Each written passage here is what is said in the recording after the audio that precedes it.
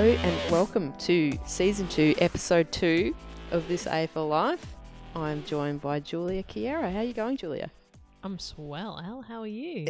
I'm very well. This is like a skeleton crew. Well, we're just very lucky that we're not somewhere running 7K sprint sets, which I believe our co-hosts might be doing. Yeah, this is true. So, Julia, did you check out the Adelaide Crows Freo practice match on the weekend? Yes, I did. That was great. That was such a exciting taste of what it's going to be like to sit down on the weekend and just watch women's footy. It was so exciting. So it was also great to watch two teams that, as a Victorian, we're not, we don't get the chance, and to start putting some faces to names. But I thought it was a brilliant production by AFL NT. I just wanted to get that out there first. It was amazing quality, camera angles, replays, great commentary. But it made me remember how good is Chelsea Randall. Oh my God. It was like the first time I ever saw her play was that 2013 exhibition match. The first ever exhibition match where she just killed it. And I just remember, she just flies for marks at full steam and clunks them. And she was a bit quieter perhaps in patches, but in that last half, you really thought, wow, she's going to tear it apart. Yeah. And just as the captain, both the captains actually, her and Cara Donnellan, really, I felt that they were just rest of the teams, but that much classier, that you really kind of saw when the ball was in their hands that they made things happen. Yeah, absolutely. And they were just so much more assured, especially Cara Donnellan from her first possession. Yeah. You just watched her, she got it, she switched it, and she just looked so poised right from the get-go, whereas you got the sense maybe that some of the other players were a bit nervous. Yeah, because it was interesting because I think out of the two teams it was almost as if Adelaide settled first, but then once Cara got the ball in her hands, she settled Freo and then away they went. Yeah, and look, it was really great to watch. There were so many girls that I've never seen before just do really exciting things. Like there was a girl, Sharp, around goal. I apologise to you. I've never heard you before or seen you before, but I live in Victoria, and you were just absolutely amazing. And watching those snaps for goal and just making the most of her opportunities, I felt like, where's the rest of the season? You just want to watch what these players can do. So it's such a great taste, and good on AFL NT for going to the effort of broadcasting it, so we it really whet my appetite to watch out of state teams, which usually I'm pretty Victoria focused. Yes. And we probably are a little bit on this AFL Life as well, but sorry everyone. It was a real treat. And I think both teams have a fair bit of top end talent to still come into their sides, so and that even makes it even more exciting for me. I mean, the co-captain of Adelaide, Erin Phillips, didn't play. I can't wait to see her play, actually. And Courtney Cramey, of course, she's like one of South Australia's best. Former guest. And a former guest, yes. She's one of their best footballers. Kirby Bentley for Freo didn't play. I'm pretty sure Kira Phillips didn't play either. So there's a lot of talent to come in. Yeah, you saw Kirby Bentley holding the movement board when they switched to the camera on the bench, so she's in it. Yeah. She's in it. I was waiting for her to run out. Yeah. The commentators on the day did make mention of the fact that the Adelaide side is split in that the Northern Territory girls train with one another and the Adelaide girls train together, and they've only trained as a whole group a handful of times. I'm not sure what they said. And they did keep referring to that in the commentary, and that's fine, but I do feel like those things need to be ironed out pretty quickly, and if that's going to, once we get into the season proper, they're going to have to work out. I don't know if it was just the commentators making a bit of drama out of what was happening, or when Adelaide were having a slow patch or something, but I didn't really see what they were saying. They kept referring to it like, perhaps their set plays weren't being executed or so on, but I just felt like it wasn't that. It was that Freo were just kind of more slick or more dominant. Yeah. It wasn't necessarily that the Adelaide players didn't know each other's names. It wasn't that at all. all. No, it's what interesting. Did you think? No, I mean, I did notice it through the commentary. Actually, on draft day last October, I had a bit of a chat to Beck Goddard, who's the coach of the Crows, and because at that point in time, I wasn't sure how it was going to work for them, because I knew that half of the squad or a good portion of the squad was going to come from NT, and how would that work? And she was actually really quite enthusiastic about it and said that she didn't see it as a problem or an issue. They have, top-up players that will train with the Crows in Adelaide, top-up players that will train up in NT. They'd planned 2 or 3 camps, intensive camps, where they spend, a few days together training. She trusts her senior assistant that is coaching them up in NT. So, yeah, it's interesting that it kept getting referred to in the commentary call as a kind of, I guess, excuse in a way, but I don't think internally the Crows are actually looking at it in that way. No, and I didn't see it, and I wouldn't have even thought of it, I think. And yeah, I guess that's the commentator's role, is to add drama. Well, add drama, but add, a bit of insight as to what's going on, and to keep the commentary going along. Yeah. Yeah, but I guess if I was from Adelaide, an Adelaide player, and you'd done so much work to be really cohesive, and then you'd listen to the commentary and it keeps referring to the fact that you don't seem to be, which again, as a viewer, I didn't get that sense. So good luck to both those teams. I think Freo were definitely more dominant. Crows got a bit back on the scoreboard towards the end there. But yeah, apart from that first 10 minutes, you did get the sense like Freo are maybe quite ominous. They'll have to travel from week to week, but I think they're going to be right up there. Yes, it's quite scary, really. So we actually had the good fortune the other week of interviewing Katie Loynes. Yep, fantastic. For those that don't know, Katie's had a bit of an interrupted couple of years through injury. I don't even know what her last injury was that she's coming back from, possibly an ACL. She's had a broken ankle, which you'll possibly hear about in the interview. But she's at Carlton and just a really fantastic footballer. Plays a club footy at Diamond Creek, one of the toughest, smartest inside mids going around. I'm really excited to see her back out on the park. And it was great to talk to her and see how she's been tracking. Yeah, and I think another thing about Katie, I mean, a big part of her story is her injuries, but now that this new league is about to launch, I hope the story is about her footy again. Oh, definitely. She deserves it. Here's Katie. Well, Katie Loynes, thank you for having us. No, thank you for having me. You're a 2012 Premiership player with Diamond Creek, and you were recently selected in the first ever NAB AFL Women's Draft for Carlton. Exciting times. Yeah. Now, with this AFL Life, we usually, with our guests, we start with a few little warm-up questions. What team did you back for? Carlton. Yep. So I'm a Carlton supporter. So when I was drafted to Carlton, it was just a bit of a surreal experience, and amazing that I get to put on the navy blue jumper. Very exciting. We're both Carlton supporters, so this interview is going to go well then.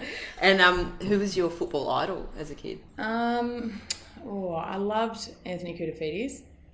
Loved the way that he played, attacked the ball, but then also on the ground and then in the air as well. Like, always idolised him. These days, probably Joel Selwood, Jimmy Bartel. Like, I like those type of players that just, they're going really hard and, And what is it about football that you love? Working with your teammates, that bond, and then just being able to have fun on and off the field, I guess. And then also winning a premiership's pretty good too. Yeah. So I was going to say, how old are you?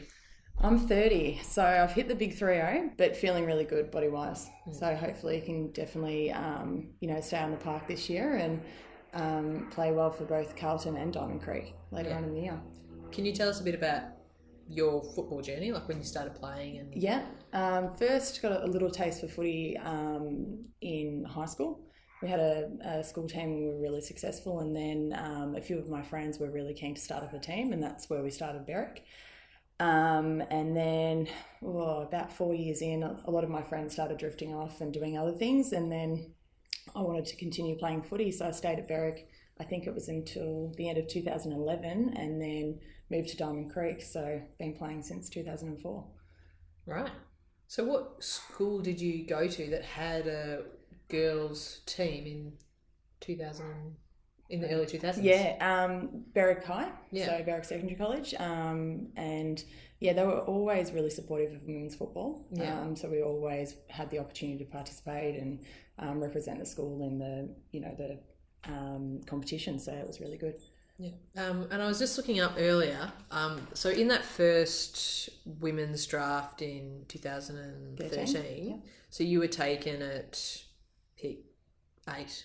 So, and that was kind of in the middle of having this disjointed time because of injuries, or was that No, where did that fall? that was before all my injuries. Okay. So 2013 with the draft, I think it was after that exhibition game. I think it was 2 weeks after. That then I did my ACL. Yeah. So I think that was when it all started to to happen after that draft. I don't know, but yeah. So Well, you're not the only one, because in that draft, I think Asta O'Connor was taken pick 4, and Kirby Bentley was taken pick 7, and you were taken a pick 8. And I was thinking about how, you know, those 3 players are really, those picks show that they're really you're really a superstar of the women's game.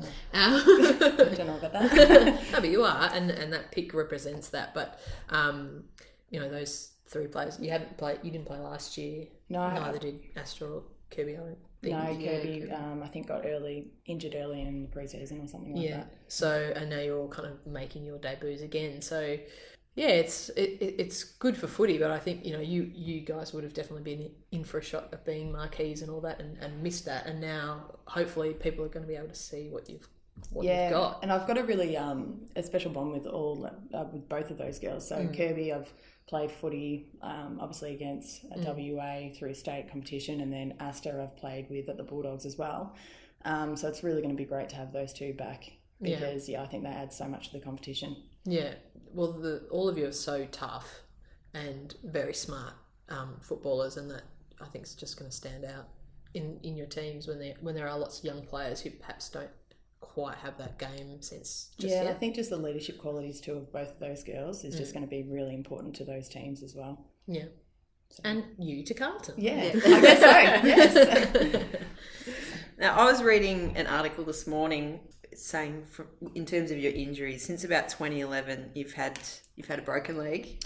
Yeah, playing for Victoria. State kind of actually Kirby Bentley did that one too. So an ankle reco, yeah, and 2 knee reconstructions.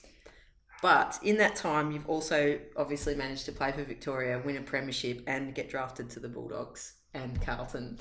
Sounds a bit crazy, doesn't it? But it says something about your mental toughness and perseverance. Yeah, I think what I don't like is going out based on injury. Like I want to go out on my own terms. So yeah, I suppose that's been my desire to keep, you know, coming back from injuries and playing, I guess. So yeah, I'm really excited for this year and what's to come with Carlton and Diamond Creek. So I asked Asta, who's usually on this AFL Life, for a few thoughts about you, and she sent me a list, but one of them was that, so I asked Katie about when she broke her ankle in Adelaide and managed to literally drag herself to the next stoppage. She's one of the toughest footballers I've ever seen. Now, coming from Asta, who thinks that pretty much every other person is soft, that's yeah, Asta's a bit of a competitor, isn't she? Yeah, she's a competitor. You want her on your team, that's for sure. Yeah, but what happened there? So that was, I think, in the 2011 State Carnival. So I went to go pick up the ball and my leg was just in an awkward position, and then Kirby Bentley was tackling me from behind, and I just leant forward, and that's when I heard the crack, or what I thought was just me rolling my ankle. So Yeah. And always when I get injured, I don't know what it is, but I like to see if I can, you know, play on or whatever it is. So I tried to get up and the pain was pretty bad straight away. So I started crawling to the contest, and that's when I knew that I was probably in trouble and I should come off the field. So, but no, I just, I don't like, I like playing on, I guess. So one of the other things that Asta told me to ask you about is, why is Asta called the Big Fish? I don't know. I think one of the girls, when we were at the Bulldogs, just called her the Big Fish, and I've just run with it since. And I suppose she's such an imposing figure, especially on the field. So I don't know. I like to steer Asta, and I think she loves it a bit too. So Yeah, I've got a really good relationship with Asta and a lot of respect there as well. Yeah, hopefully that means you're not in her way. Yeah, no, I'm sure I will get in her way, but hopefully, yeah, I come out okay with that. Actually, I do remember that when you had to go and get your knee redone, Asta talked about how disappointed she was for you. Has she been someone that you could go to through this process? Or? Yeah, she has. So I've even spoke to her leading up to the draft as well. So there was obviously so much uncertainty, and so I spoke to Asta numerous times, and yeah, she was definitely so supportive. And then also just sharing our own experiences from the whole rehab, and being that support for each other has been really important. But then also really good relationship with Kendra.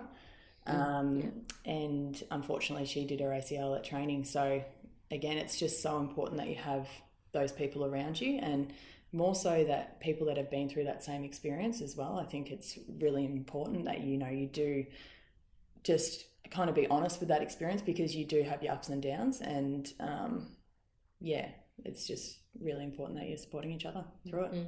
So Tennille Hay is a strength and conditioning coach at Carlton, but have you also been doing rehab with her, and that's continued into pre-season at Carlton? Yeah, no, I've been really lucky. So working with Tennille at the Bulldogs, so I kind of had that relationship with Tennille. So after my surgery, I was really focused at this time on making sure I had the right people around me. So I contacted Tennille, and she's such a giving person, so she was more than willing to work with me, and she's kind of been my rock through this whole rehab process. And I'm sure Asta would say the same thing regarding Tennille. So I worked with her, I think, a good 4 months before Carlton, and then I was just lucky enough that she got the position at Carlton as well. So it's just been great to continue that rehab with her at Carlton as well. Yeah, so she's been amazing. Cool. And then you got drafted to Carlton. Can you tell us a bit about your experience of draft day? Yeah, draft day was interesting. So I was actually here sitting on the couch with Mum. So I had to wait a while, but Mum's obviously seen the struggles that I've been through with my injuries as well. So I don't know, and she's just a massive supporter. So when my name got called out that I was going to Carlton as well, we both were just pretty much in tears. So it was a really special moment. Has your mum been involved in football? Not, I think there's only one game that both Mum and Perry's my stepdad, that they haven't come to. So all the interstate games, all the state carnivals. So they're massive supporters, and I guess that's why I'm here today, because they've just been so supportive along the way. Yeah. Through the tough times and good. How were the nerves on draft day, like having not played? I mean, because the best way to advertise yourself as a footballer is to actually perform on the park. And did you have any apprehension? Yeah, I did, and I suppose that was the hardest thing. Is like I obviously couldn't show my talent before the draft, so it really had to be focused on what I'd done previously, and then not knowing as well. So I think I was maybe in my rehab maybe 7 months. So, and obviously during rehab you can always have your ups and downs as well. So I guess it was a really tough time not knowing whether the clubs would see me too much of a risk or not. So, but it all worked out really well. So how has the pre-season been so far at Carlton? Yeah, pre-season, I don't know, I've absolutely loved it. It's been tough, challenging, but then also really rewarding at the same time. I think when we all came together in November, just to see how much as a team that we've bonded and developed has been really exciting. And it just makes me more excited about round one now, and we can't wait to get out there, I guess. So can you as a fellow Carlton supporter, can you talk us through the first night of training, walking into the facility and having your own locker and walking out onto the hallowed turf? Yeah, it actually gives me goosebumps thinking about it. So we had no clue what the club had done for us. So when we walked down into where our gym area is, the girls were just, it was like it was Christmas. Like we were walking through and the girls were just like, the looks on their faces was just amazing. So the club has just been absolutely like genuine in their approach and making us feel like it is that whole club. So we walked down and then we saw the gym area, and then we walked into the locker room, and that's where David Parkin was waiting for us, and everyone was just kind of a bit like, oh wow, this is really happening. Like, it was just that moment that I guess a lot of us girls have never really experienced. So yeah, it was amazing. And then again, just having your locker, but then also opening it up, and you know, you've got like stuff ready to go for training in terms of your footy boots and things like that. It was just a really special touch, and I think the club did an amazing job with that. It's a whole different world now, you know, coming from community footy where you bring your own stuff, you clean up, you know, your parents or whoever are behind the goals, and now you go somewhere where someone's put your locker together and someone's going to clean up after you or run water out to you. And and I guess that is the big difference as well. Like with Diamond Creek, we've got a lot of volunteers, which are, you know, crucial to making the club run. But yeah, with Carlton, you just, like, even the access to physios, doctors, like, you know, wellbeing team as well. Like, it's, resources that we've never had access to. So yeah, it took a while to adjust, to be honest, and to make you go, yep, this is it now. Like, so it was amazing. Yeah. Is it all those things make it feel more real? Yeah, I just think that the professionalism, like, it's just at a whole different standard. So I guess that does make it a lot more real, and just knowing that you've got the support of the whole club as well is really great. So you've had a long time kind of not having a good run at your football and having quite significant injuries that might have ended anyone else's career. You said before that you didn't want to go out on an injury, but what else kept you going, do you think? Definitely that feeling of being a part of the team, and knowing that I still had plenty of things to give a team, whether it's like leadership, and then also on and off the field. So I still worked with Diamond Creek quite closely, helping out with the midfield setups in that last year, and I still had that desire and burning passion to keep going. So I think that was the main thing as well. Yeah, like it was unfinished. Yeah, definitely unfinished. Yeah. But then also when they announced that the National League was going to be in 27, I think that really just motivated me to go, yep, let's give this another try. And stick in there. Yep, that's it. Just going through the list, I mean, there seems to be similar players to yourself in that, you know, hard at it, head over the footy type of players. Are there some maybe up and comers that we don't know about yet that someone to keep an eye on? Yeah, I don't know if I'll share our secrets. Might have to wait for round one to see the surprise packets. But who's impressed you so far that you didn't really know? Well, there was a couple of girls that I hadn't met before. So Kate Shearlaw has played some footy in London, and so watching her go about her footy and her training and seeing how much she's improved over the last couple of months, whatever it's been, has been really impressive. But then again, I don't know, I've been really surprised with the whole list. And then just seeing how well we've bonded and gelled together, I think that's going to be crucial. I don't think you can really base it on individuals. It's pretty much how well the team gels together and go into round one with that. There does seem to be, though, in the particular players that Carlton picked up, that there's a real toughness there. You know, in Bree, Davey is a very tough competitor. Yeah.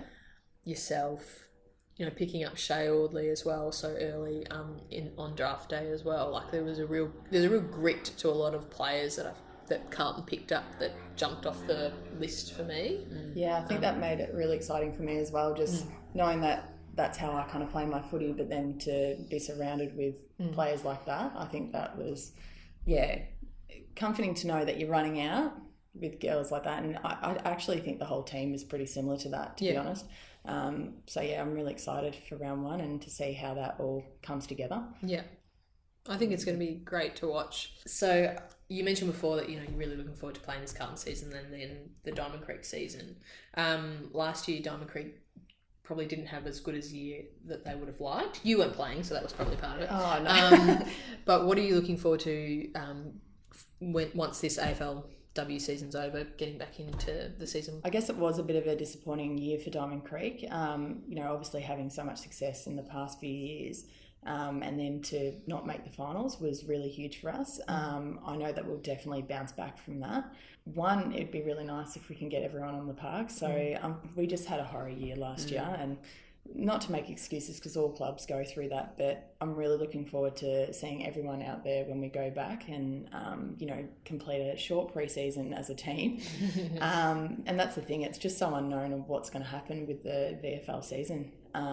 So, yeah, anything can happen really. And knowing now that we've got Scott Gowans, it's just going to be amazing to already have that in place. And I know that he's already been going down to trainings with the girls now, and I'm really excited about the year with Diamond Creek. Yeah, and you do have, is it 15 Diamond girls were drafted? Yeah, 15 girls, which is amazing. When you think about, the injuries and what we went through last year, and to see that many girls get selected and just how many other girls maybe have possibly missed out because of injuries, like Tanya Hetherington, Nicole Paul, like definitely talented athletes that, should have been playing on an AFL list, but I'm sure they'll get their opportunity. Yeah.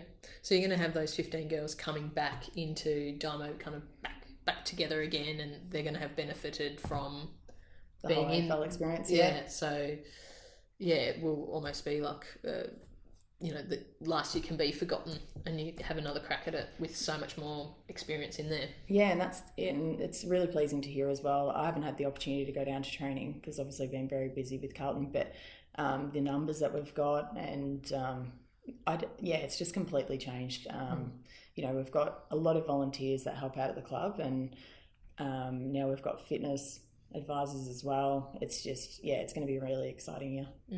Couple of other girls that we've spoken to were talking about how at AFL level everyone seems to have bonded really quickly, and people from different clubs, but how do you think that'll kind of translate and play out in the VFL season when you all go back to clubland? Yeah, I was actually having a bit of a talk with Nat Exxon the other day because I get along with her really well, and I was just like, it's going to be tough playing against you. She's hard to catch.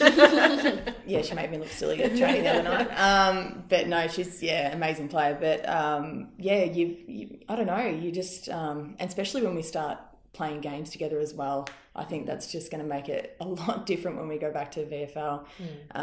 But I guess there's a positive and a negative, so you know each other's positives and weaknesses, so you get a little bit more insight, but then again, having to play against them would be pretty chattering as well when you're wishing that they're on your team.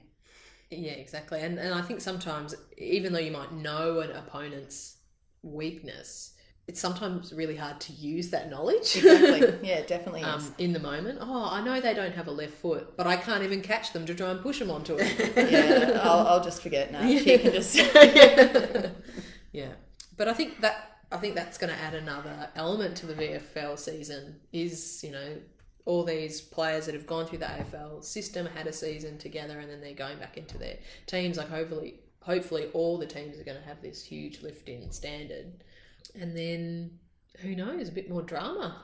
Yeah, that's the thing. It's just so unknown, isn't it, on what can possibly take place. But it's exciting as well. Yeah, and there does seem just to be more interest from the public as well. I think we're going to see much bigger crowds at VFL games as well. Yeah, and that's why it's so important that we do put on a good, not say a show, but a good quality football that the public are really interested in, and we can definitely get some numbers at the VFL season as well. You're going to wear Guernsey number 2? Yep. How does that feel as a Carlton supporter, and just the historical significance of that number, John Nichols, etc.? How does that feel? Diesel as well. Diesel, yeah. Massive. I don't know why I picked number 2. I'm not too sure. I know I wanted something different from what I've had previously, and I kind of wanted to start fresh. But I picked number 2, and then obviously going through the history of that number and the people that have worn it, and then I actually did like Jack Silvani, and then he switched to number 1, which made it a bit awkward. But I guess it's just going to be amazing to put on the Carlton jumper for a start, but then also to think about the players that have worn that number 2 would be pretty amazing as well. Think about running out. Can't wait. get nervous thinking about it. We have, played football for a long time in a community setting, missed a lot of footy through injuries. So my perspective would be that every moment out on the park is just something to relish and really, if you could just take a video of it, in your mind so that you remember it forever, because this opportunity, you're getting such a special opportunity. Oh, it's amazing. And I think all the girls feel that in a way, but definitely after the last 4 or 5 years, to be selected by Carlton was massive. And now, I don't know, I just feel like I need to pay that back. And I'll definitely be going into each game with that feeling of, what's the word? Appreciation. So I'll definitely be loving every moment that I've got in that jumper, I guess. Yeah, I'm so excited. But also opening the inaugural season. Like the first game of the first season happens once in history, and you're in it. It's amazing. And I think the more you think about it, you can get a little overawed by it. But I think the way that the AFL have done it, obviously playing against Collingwood and with the men's is such a big rivalry as well. It's just going to be, I don't know, the Holden Centre is just going to be electric that night, and I can't wait to run out with the rest of my teammates and see what we can achieve. Yeah. So what do you actually do outside of footy? I'm a teacher. Yeah. So I know that a lot of the students are really excited and they're very supportive as well. I work at Mordialloc College, so just down the road from me, which is nice. And they're really excited to see what obviously takes place, and I know that a few of the students are going to come watch the games, and it'll be a little bit exciting, I guess. Cool. So are you teaching full time? I'm teaching full time. Yeah. I did speak to my principal in regards to maybe taking some days off, especially when we have to travel interstate. I'm just going to have to. But they were really supportive. Yeah. So made it a whole lot easier.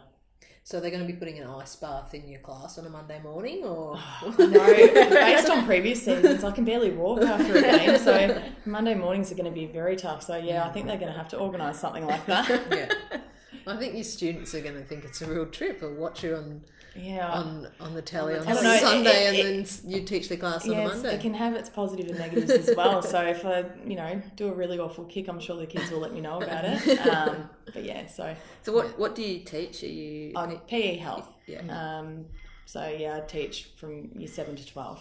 Yeah. So I know I'll get a fair bit of slack from year 7 students right up to year 12. So I think as Carlton supporters and just women's footy fans, we are so looking forward to the season starting, but in seeing you come out onto the park, because you're very respected amongst women's football community, and you've had a rough trot, and we just can't wait until you get out there and smash them. Thank you, I really appreciate it. Yeah. Thanks for having us. No, thank you.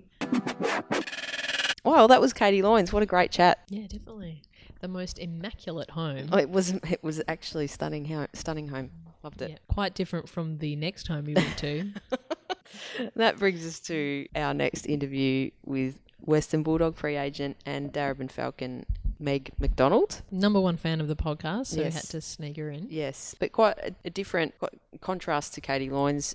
Katie's played footy for a really long time. Meg, quite new to footy really, has found herself on an AFL list but missed out on draft day, so really interesting story.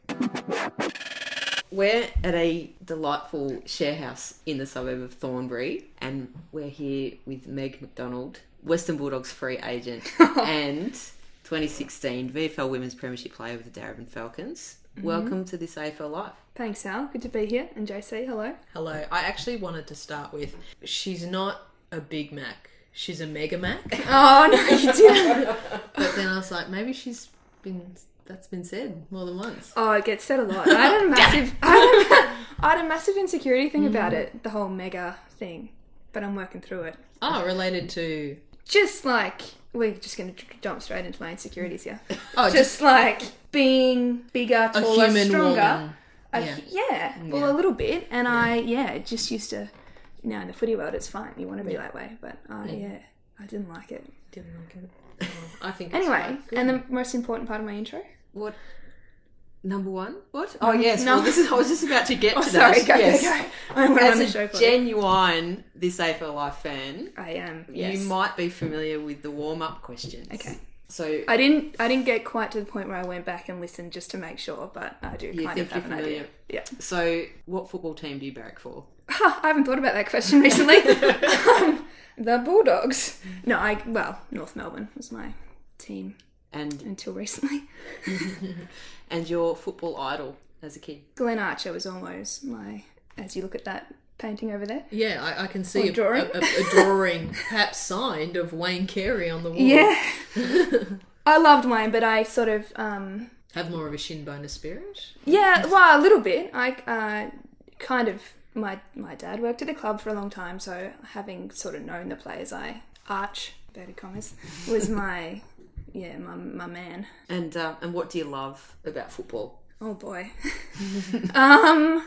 I suppose that answer has greatly expanded over the past 2 years.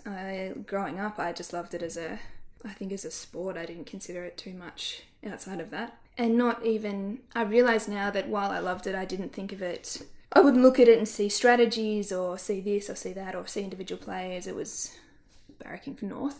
So I love the game more now, actually, how it compares to other sporting codes. But also, I mean, what footy now being involved as a player has given my life is like enormous. The culture of the club, the community, it sort of just expands. The people in it, I guess the people are number one, and coming into contact with them, and predominantly women, has been like unreal. So I wanted to start with just a bit of your background, Meg. So how old are you? 25. 25. Prime age. And how long have you played football for? I came to Darebin in March 2015, which is no longer last year anymore. I was saying last year for a long time, but yeah, so I came right at the end of pre-season that year.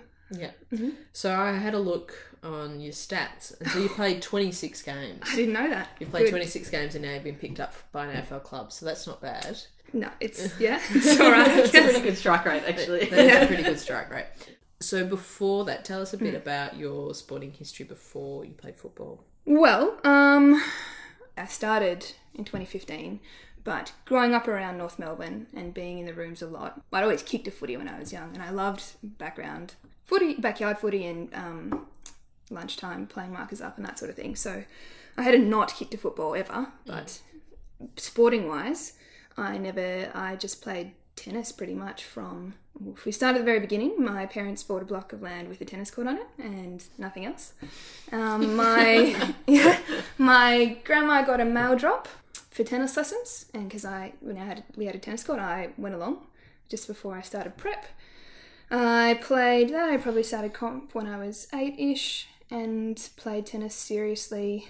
And by seriously, I mean, I never travelled internationally for it, but was in national squads and playing at 16 to 20 hours a week until I was probably like 15-ish. There was netball training and prep in there as well, and swimming until I couldn't fit in with tennis anymore.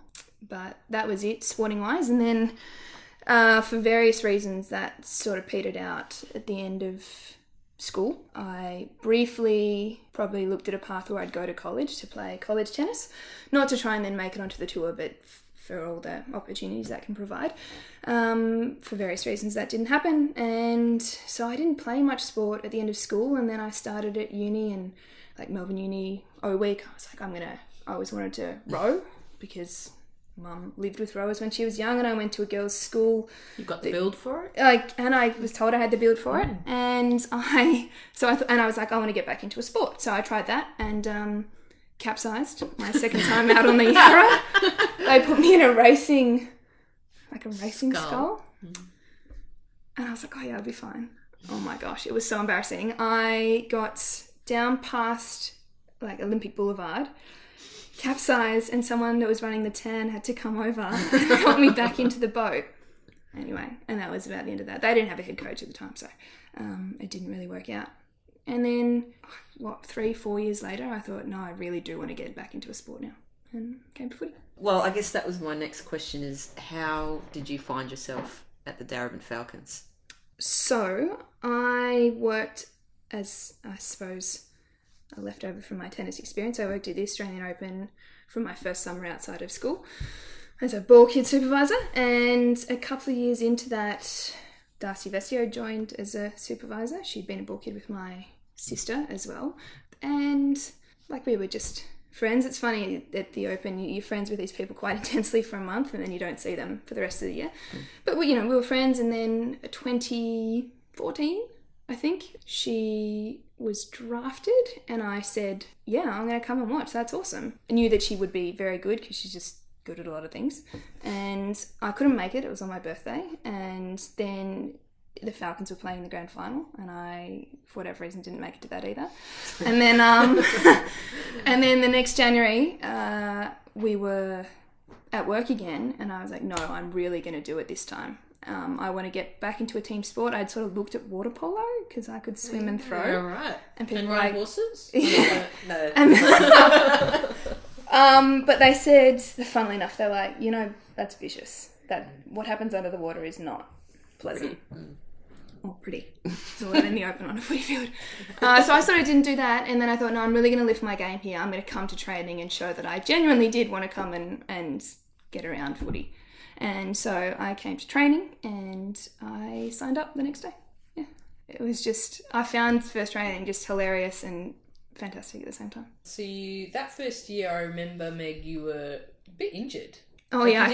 You didn't have a good run at that first year. Just Well, no, I wasn't particularly conditioned. As you do, you play elite, I suppose, sport when you're a kid, and then I just didn't account for those 8 years where I hadn't done anything. So I thought, yeah, I'll be fine. And it was as I had begun to get a little bit of a look in the seniors team, and then gone to sort of train with them as opposed to the reserves, and I broke down a little as a result.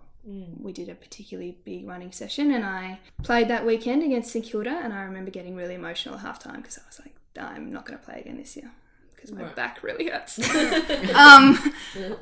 I just sort of thought, you know what, I remember saying to a couple of the girls, this will be my social season and next year will be my serious season. So I just sort of let it go, became a supporter for the end of that year, and picked it up with pre-season. Yeah. And then you did have a very solid year last year. Like I saw you played 19 games, which seems like a lot, but I guess that was a long season. All but one. All but one. Yeah. And you were predominantly in the forward line? Yes, I suppose I got a run in the back line because that's without offending anyone. That's where you play a star? That's when you play star, and that's where you can get a look in that team because it's obviously very strong all over. But I sort of started in the back line and then had a game where they threw me forward for a change-up, I think, and I had a pretty good game, or second half there forward. But then went back into the back line, and Georgia Hammond broke her collarbone, and she was at full forward, and then when she was away or injured, I finished the season there. So you do have that great benefit of being a swinging player, swinging back and forward, which when you weren't taken, I'm just going to editorialise, when you weren't taken in the draft, I did feel like, well, there are all these free agent spots and someone like Meg is gonna get taken because I felt that the coaches would be sitting down after the dust had settled off the draft and popping down their little magnets and seeing where the gaps were, and someone like you would be like, well, this girl's got a lot that she can offer and plug lots of holes. And like, even though I felt that you should have been taken in the draft, Thank you, that's very that it wasn't a no-brainer that you then got picked up, because you obviously got a lot to offer a team, and considering how well you've done in just a year and a half really of footy. Yeah. So are you wondering how my draft experience was? No, I was just commenting on commenting. How about how your draft experience was. I am wondering. You wonder how my draft experience was. Yeah. Oh boy. I've had how to be articulate about it. Depending on how many teams they went with in the comp, I thought my chances were somewhat dependent on that, and they ended up going with straight down the middle with 8. So I thought, maybe. And some of the things I suppose that you originally think work to your advantage, like playing for Darebin, getting in that 22, playing in a premiership, having eyes on you in that sense. Probably made up for some of the things that I thought, I wasn't at all well known. I hadn't been in the academy, but I thought, you know what, if I have a good season, it'll be fine. I'll just, go with it. And I was hoping, I suppose, to get drafted on potential rather than what I had already done. So nominated, didn't chat to anyone in the lead up, really. I sort of knew some people at Melbourne, but there's talk all the time about, Carlton's meeting with everyone and Collingwood's meeting with these people and they're saying this, and so I tried not to think about that too much. And then and then I watched the draft at Brooke Howe's place, another one of the Darebin girls who was in her first season, and yeah, we watched it, and it was a hard time because she got taken. Yes. There's that. She got taken. But I actually was going to go more in the lead up to that, because you see it around you and you're just so excited. Like, I lived with Das and she was so excited about what was happening at Carlton. I was so excited for her, so excited for the competition, but then trying to rein it in, going, oh my God, it might not happen. And then so Brooke got drafted, but also it was probably hard because of the amount of names that you don't recognise that got picked up, which was, I don't know everyone, but you're thinking about your friends that haven't gotten called out, but then Kate Tyndall gets called out and I'm just ecstatic, and I was ecstatic for Brooke. So it was up and down, but ultimately I was very disappointed. And I sort of, the rest of the night, you're thinking about it and, and I decided not to, I didn't really do much about it that night or the next day, but found, obviously, social media was hard the next day. Oh, yeah. And I'm like, oh God, if one more person at work asks me about it, I'm going to lose it. I found the next day, the Thursday, to be particularly like the most hard day, because I was, all that stuff that I've just said. And then you look online and you're like, I can't look at one more huddle. Or Carlton had gone and done their free agents like that. So at the end of the draft, people message you and they say, free agent, no worries. And I'm thinking, but I don't know. And then Carlton had chosen theirs really quickly, and I thought, okay, maybe that's already a foregone conclusion, who's going to go in this period. And then it's funny, all the people that had told you were a sure thing, you're suddenly thinking, were you just blowing smoke up my ass? Yeah. Which no one knows how it's going to go, but I was probably a little bit... And I think ultimately I was surprised at how disappointed I was, because I didn't go in thinking it was guaranteed, but I came out of it just really shattered. And I think it was more than missing out as a player. It was missing out on this thing that I knew would be so culturally significant, and to be inside it all instead of just a spectator. So then I suppose I saw Asta over that weekend. So that was Wednesday, Thursday, over the weekend, and she said, look, I saw a number of people, and it was from contact Darren Flanagan to talk about the academy, to here's the number of someone at the Bulldogs, give them a call.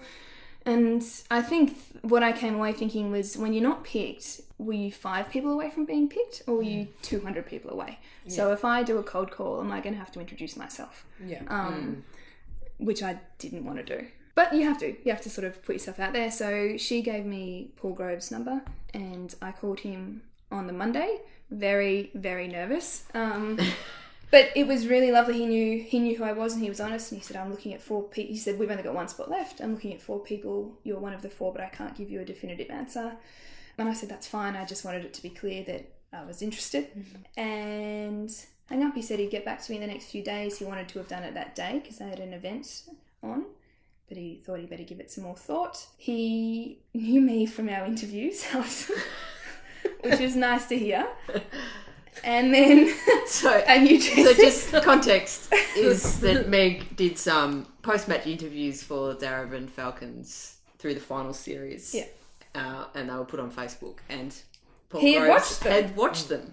So it's funny in life, so you don't know when you just you're just doing silly stuff, and then it comes out. So as a footballer, she's a fantastic journalist. Oh, exactly. And he mentioned versatility, but he also mentioned that the team was quite tall, and I'm tall. And then I left it, and I actually emailed Melbourne as well. I didn't hear from them, but I had quite a distinct feeling after having done those 2 things that at least now it was done. It was all out there. It wasn't. No one was questioning.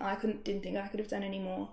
And then a whole week later, he called me 5 minutes before I walked into work and offered me the spot, and the rest is history. I just need to think about it, Paul. I just need to think about it. I'm fielding so many offers. No. Yeah, I said, yeah, I just tried not to say too much. I can blabber a little bit. I was like, yes, that would be great. Thank you. Yeah. So then I was really happy. Yeah. And then how to do that to celebrate it without rubbing in anyone's face the way I had felt for the past week and a half. Yeah. But it was a really beneficial week, strangely enough, because I'd sort of, everything had led up to that day.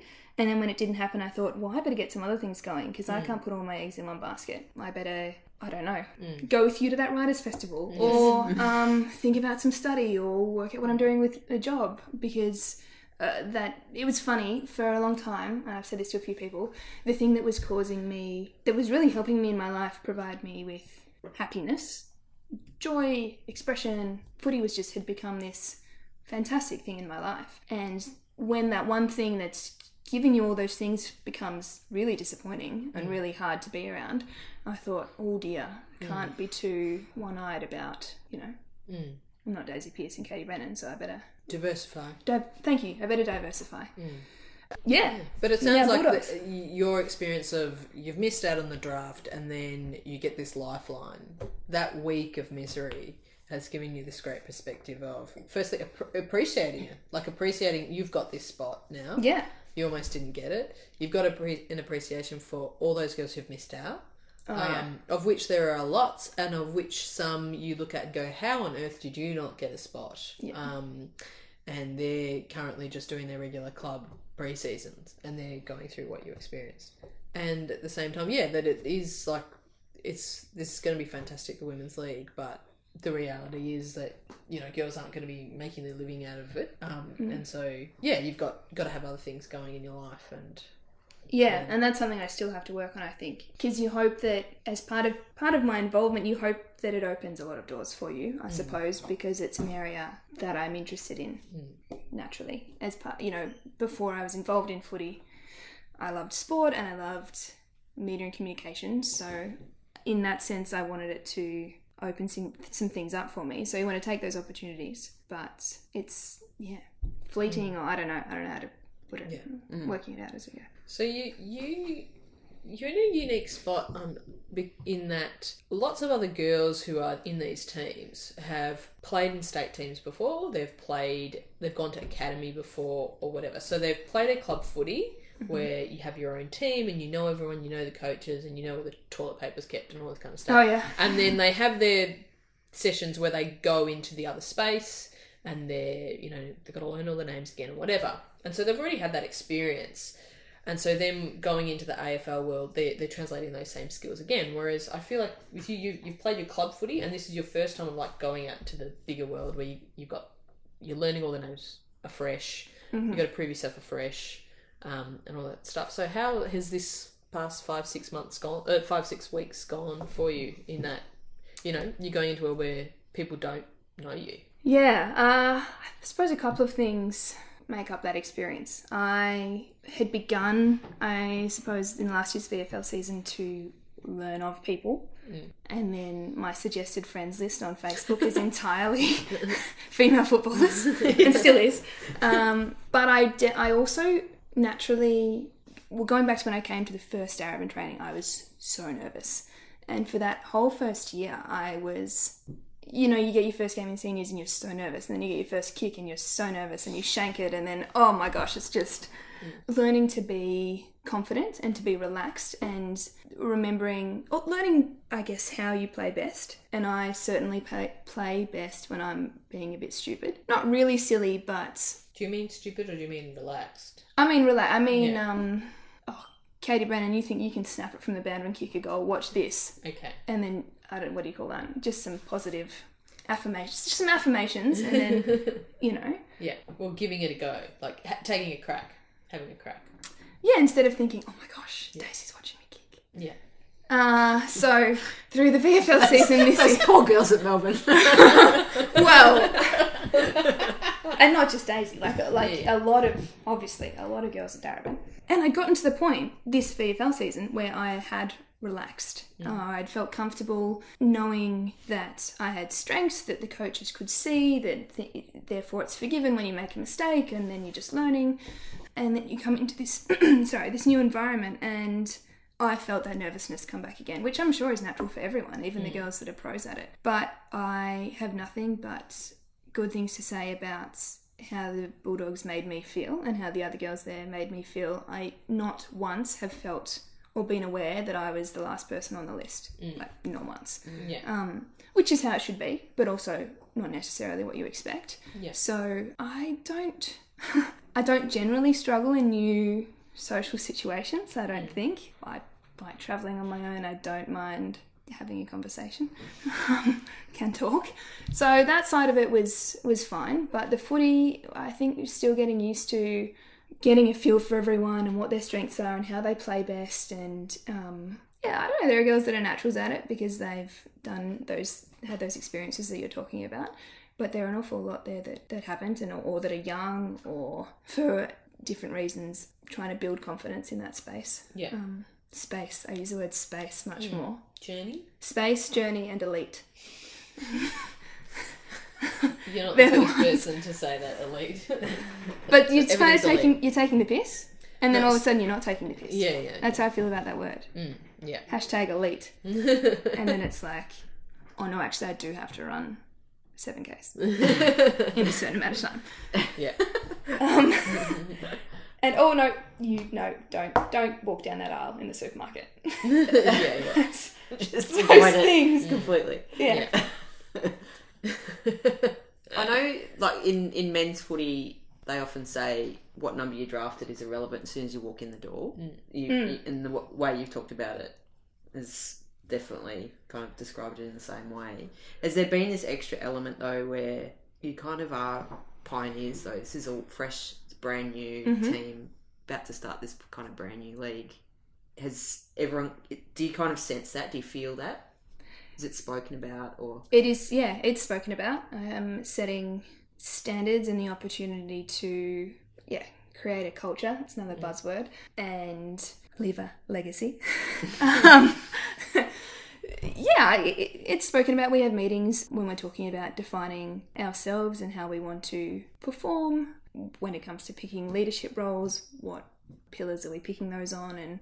And then I suppose at times when you have doubts about your performance, or the fact that this is all over in April, that you think, but you will have still been part of the first one ever.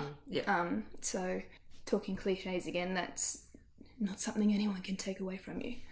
And I've seen it. I think I've seen girls really quickly put aside prejudices or allegiances or ideas about each other to work towards, something greater and something to establish something significant. Yeah, I mean, I can't wait to see what kind of actually impact it has on the VFL season. I think about it all the time. It's you're forging all these new relationships in a league that is so significant, and just how that might change or shape VFL competition from now on. Well, kind of back to what you were saying before about my sort of lack of experience. I didn't, or knowledge of other people, I suppose. I went into the club and I'm surrounded by a lot of people who had played in those exhibition games and things. I had no idea who they were. And I remember I went back recently after having trained with Jamie Lambert, Chops, and I went back and watched the most recent exhibition game. She was a star. Unreal. Sorry, Chops, I didn't know who you were when we played Eastern Devils this past year. So I know what going into the VFL now, I recognised Mkani, Ellie Blackburn. I knew the big names, but beyond that, Katie. Yeah, she's the person running around in front of me taking marks, just kicking goals. Yeah. And I'm like, she won't. Watching the ball sail over. Exactly. My opponent's going, she won't kick it to you. But that's fine because she'll kick a goal. I don't care. But you mentioned before about how this will translate into the VFL season. So you're going to play this AFLW season and then have whatever the break is, and then fall back into community clubs and then all be dispersed amongst the clubs, and then how this translates. And I think on a very small scale, it was something I noticed in, say, the national championship years, in that, you know, girls from Darebin would go and train, you know, quite a bit with the state team, and then they go off and have the national championship where they're all, you know, it's this great bonding experience with all these players from other clubs, and then they would fall back in. And to me, it was interesting because it's like when you're on the park, you're a team, and when you're off the park, you're not a team. And because, yeah, you did feel like watching the state team play together, that they were a unit in a lot of ways, and then they come back to their regular clubs and play against each other and just hip and shoulder each other into the grandstand. But it is possible, you know, like it is possible where, you know, that you can cross the white line, be a team, do the team things, and then when you come off the park or when you go back into different teams, it changes, and that's just how it is. It's interesting. I've had conversations about this a lot, obviously, recently, because we talk about it and it comes up. And we were at the Western Bulldogs Christmas party, and the fixture for the next VFL season was released. Oh, yeah. And Ellie's standing next to me. She's like, oh, yeah, you know, we got each other round one. And that was a bit of a weird moment. Yeah. So I don't know if I've told you this, Alison. When Asta hit me at training recently, bumped me quite hard. Oh, yes, I think you did. But continue. Well, she wanted to lift the intensity of this drill, right? And she'd recently... Are you sure that was Esther? Doesn't sound like Esther at all. I'm going to... It's in the first 10 minutes of training. And she'd recently been, obviously, is becoming more and more involved in all the things that she hasn't been able to recently. Contact elements of the game. So we go and I go to pick up the ball, and she hip and shoulders me into the next drill, like to the drill that's 3 meters to the left. And we're playing on synthetic turf. So I've immediately somewhat embarrassed because I wasn't expecting it, and whilst Asta is a unit, I consider myself a unit and don't want to get bumped that far off the ball. Anyway, so I'm turn around, I see her, and I'm like, here we go. I better assert some sort of, I love the physical element of football. And I go to line her up, and she sort of sidesteps, and I fall because I've tried to jump her, and I fall and I end up on my butt. And all the girls are like, yeah, get up, next one, it's fine. And I'm just mortified. And there was an element of Asta. I really hurt. I was thinking about how much something else hurt, and now my pride hurts. Like, it's still...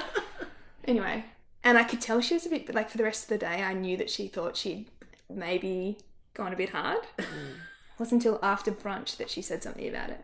But I said, no, it's fine. I said, I like that you did it to me because we're friends. If you had done that to someone else, who knows how it would have gone. Yeah. And it's part of the game that I need to, coming from tennis, get more used to. But if that were coming your way all the time, or LJ Moorcroft. Yeah. Hi, LJ. Love your work. LJ, if you'd like to be on the podcast, we'd love to interview you. I had another question, kind of going back to your tennis career. I mean, career is so generous. But playing an intense individual sport like tennis, and then transitioning into a team environment, like how have you found that? Great, because it was the thing that I wasn't good at tennis. Yeah, I think I just did not have it above the shoulders. I don't know, tennis is a particularly intense sport, and there's how you compare to the people in your state, and then there's how you compare to the people in Australia, and then there's how you compare to the people who are playing to leave Russia, and they just hit balls all day, every day, and they're winning tournaments at 15, and at 15 you're sort of sitting there going, I've got to do my homework. It's different, and the levels of how good, Where's I going with this? So you need to practice all the time, and you need to want it like nothing else, and you need to love it, and you need to love that competitive element of it and the mind game against your opponent. And I just was not an area of the game that I was good at. So I was good, I suppose, technically and athletically. I had the attributes, but at the end of the day, tennis is about getting one more ball over the net than the person down the other end, and I just couldn't do it. My serve looked great and my forehand looked great, but that sort of mental toughness of it and how it was all on you, I didn't like very much. And coming into a team sport, I found that fantastic. Yeah. That you know, you're only a part of the success or failure of the team and getting around. Like, I love nothing more than at the start of a quarter and you yell out to someone on the wing, "Go, Tinny!" You know, I don't know. Just, so it's very, very different, but for me, really good. Well, it sounds like it's a relief, you know, like you don't have to do it all yourself. You're part of a team. You succeed together, you fail together, and exactly. you're 1/22 of that, not the whole kit. You might draw on it a little bit when you're lining up for goal, and for that moment, it's kind of just you and the ball, which is kind of like tennis, I guess. Yeah. Do you think your tennis experience helps in that situation, though? I've thought that I should use it more, yeah. I've thought that whether it's things like having a routine and that sort of focus, and I should draw on that a little bit more, and I think it does help. Yeah, go. I do have one last question. Yeah, you did an on the record. Oh God! For the Western Bulldogs website. Yes. The question: if you could ask one person to be your mentor, who would it be? Oh gosh, I knew I'd cop something about this. You said Emma Thompson. Yeah. And I wanted to know why you said Emma Thompson. Because I think in Fantasyland, when I was studying English and theatre and consuming a lot of movies and books and YouTube clips about award speeches, I just thought she was a great writer, a fantastic actress. She does a lot of philanthropic work and she's very funny. And I think that's a great selection. Why did you bring that up? No, I think it is a great selection too. No, I actually just wanted to know to know why, because I think she's awesome as well. I think she's just very good at what she does, and she doesn't do just one thing, which goes to what we were saying before. Yeah, she's diversified. She's diversified, and she's very intelligent. And she went to Cambridge to do something really academic, and decided to do something fun, like go and join Footlights. Is that right? The comedy thing. And then, whoops, I'm going to go and be a comedian, and then win an Oscar. I just identify with it in you think you're going to do this way, but then you might just do this other thing for fun, like kick a red ball around. And then all of a sudden that has opened up far more opportunities than that other thing. Well, thank you, Meg, for having us. Thank you. It's been fantastic. It's my first interview ever, other than that written one, but that was just a survey. Big fan. Thanks, Meg. Well, that was great. Thanks, Meg. And I reckon that about wraps us up, JC. Yeah, I think we're getting the full gamut of interviews with. We've got a free agent, we've got a priority pick, got just regular draftees. Yep. And next week we're going to have a rookie, so you can hear about the full experience. Right, we'll see you next time. See ya.